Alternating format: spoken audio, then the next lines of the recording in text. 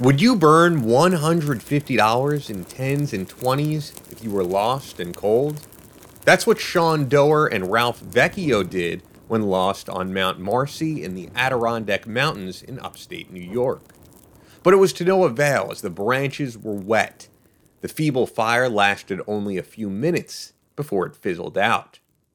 Early March 1989, when what was planned to be a pleasant day of cross-country skiing to the top of New York State's highest peak turned into a nightmare when the two men became disoriented in high winds and thick fog. The wind was ferocious, and on their descent, they could not find their tracks from the ascent. As the highest point in New York State and its location in the heart of the Adirondack Mountains, Mount Marcy is a highly desirable destination for outdoor enthusiasts across the Northeast and beyond. The mountain's stature and extensive panoramic views draw hikers to its summit, where during the summer months, its peak, swarm with tourists. The easiest and most popular trail to Marcy's summit is the Van Hoevenberg Trail, which begins at the Adirondack Lodge near Heart Lake. The trail winds through Adirondack forests, culminating in the last few hundred feet above the tree line, with rocky outcrops and alpine scrubs accompanying the hikers' breathtaking views from the summit.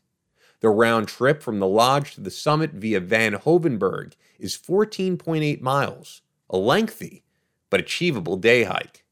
The trail is named after Henry Van Hoevenberg, pioneer of the first route up Mount Marcy, and he opened the first lodge in 1890.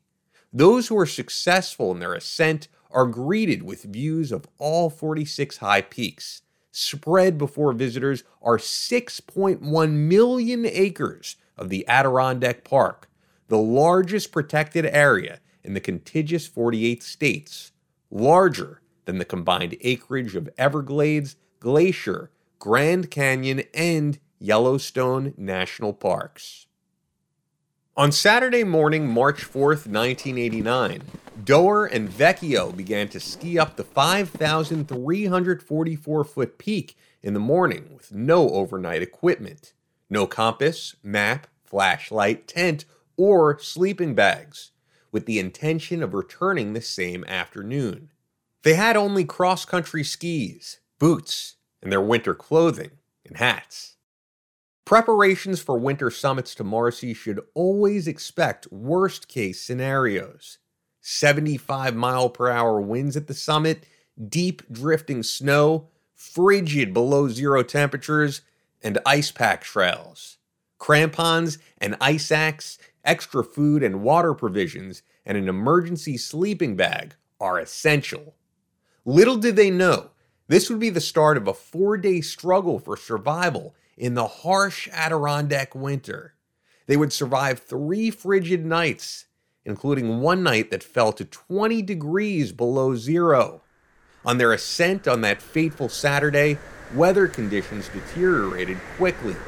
The winds continued to pick up, and dense, heavy fog settled in around the skiers. It was so thick they lost sight of the trail after only a few feet. The heavy winds caused drifting snow to cover their tracks, essentially erasing their ascent path to the summit. The pair spent half the day trying to find the summit trail and abandoned their skis to cover ground more efficiently. As daylight began to fade, the two men found a spot to settle in for the night. Who's ready for 2021? Well, with the new year, it's time to make a fresh start, and now is the perfect time to build hydration into your new healthy routines. That's where Hydrant comes in.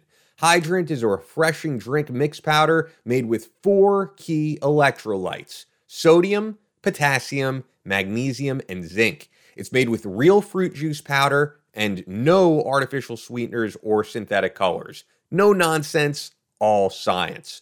For an extra boost, try new Hydrant Immunity containing vitamins A, B6, B12, C, and D, along with ginger and turmeric.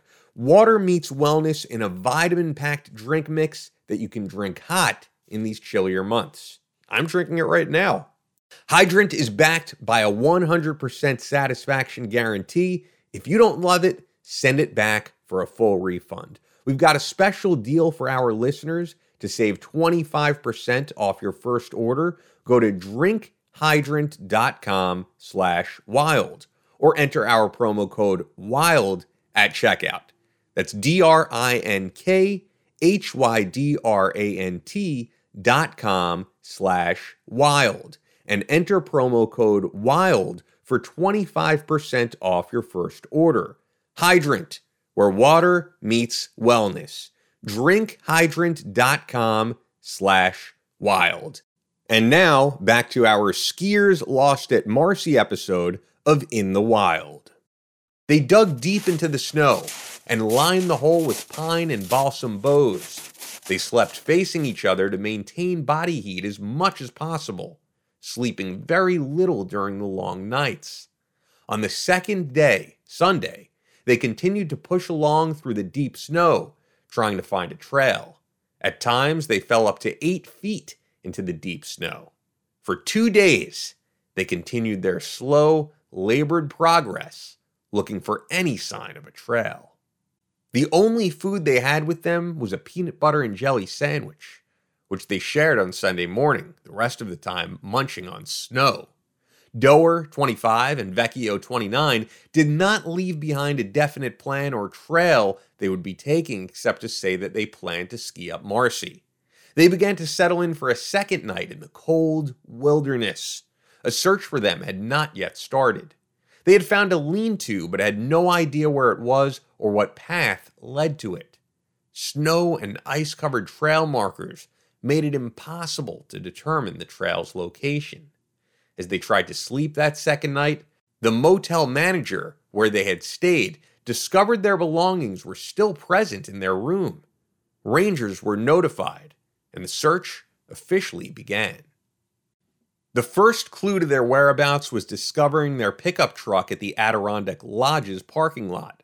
Rental skis rented by the men at the lodge had not yet been returned.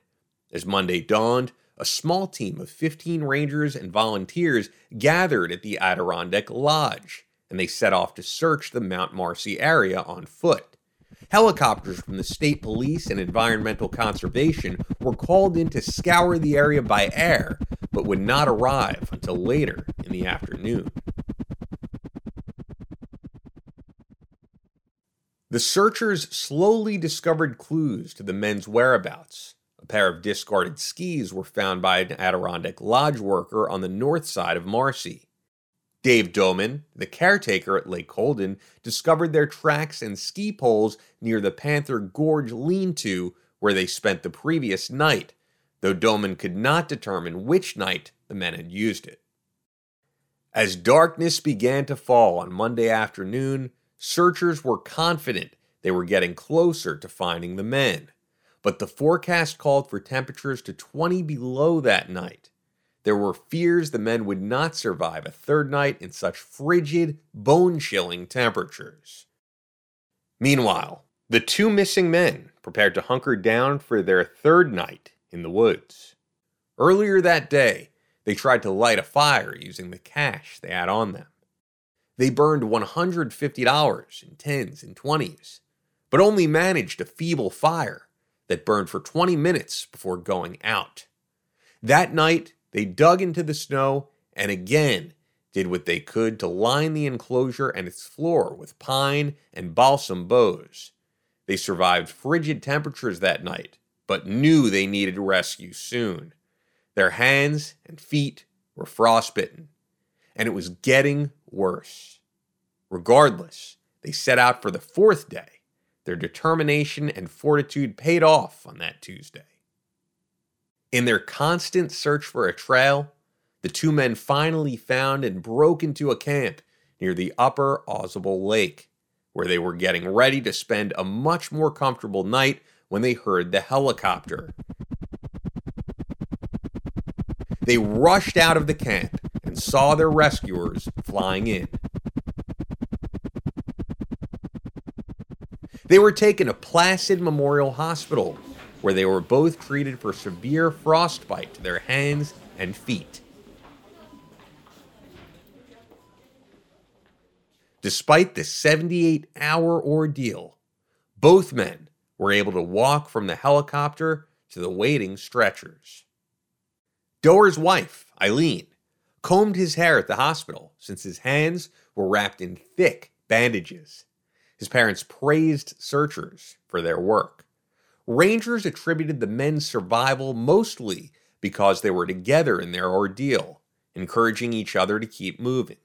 They kept a hopeful attitude that they would be found. From the Rangers' perspective on rescues, getting emergency calls at home all hours of the day and night and trudging through snowdrifts many feet high is all in a day's work.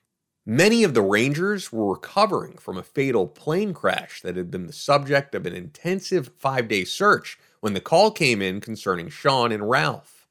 The Rangers commented that the lay of the land usually determines which way people will travel, so it is sometimes easy to predict where the lost person will be found. Although Rangers often advise hikers who are lost to stay put, in the case of Sean Doer and Ralph Vecchio, it was better for them to keep moving. If they had stopped, they probably wouldn't have moved again. During the search, many Rangers held out little hope for finding the two lost skiers alive, given the length of time they were missing and the extreme weather. Joan Doer, the mother of Sean, who had traveled from Pennsylvania when learning her son went missing, expressed it well. "It's a miracle," she said. This episode of In the Wild was narrated by Ian Scotto and written by Beverly Fraser.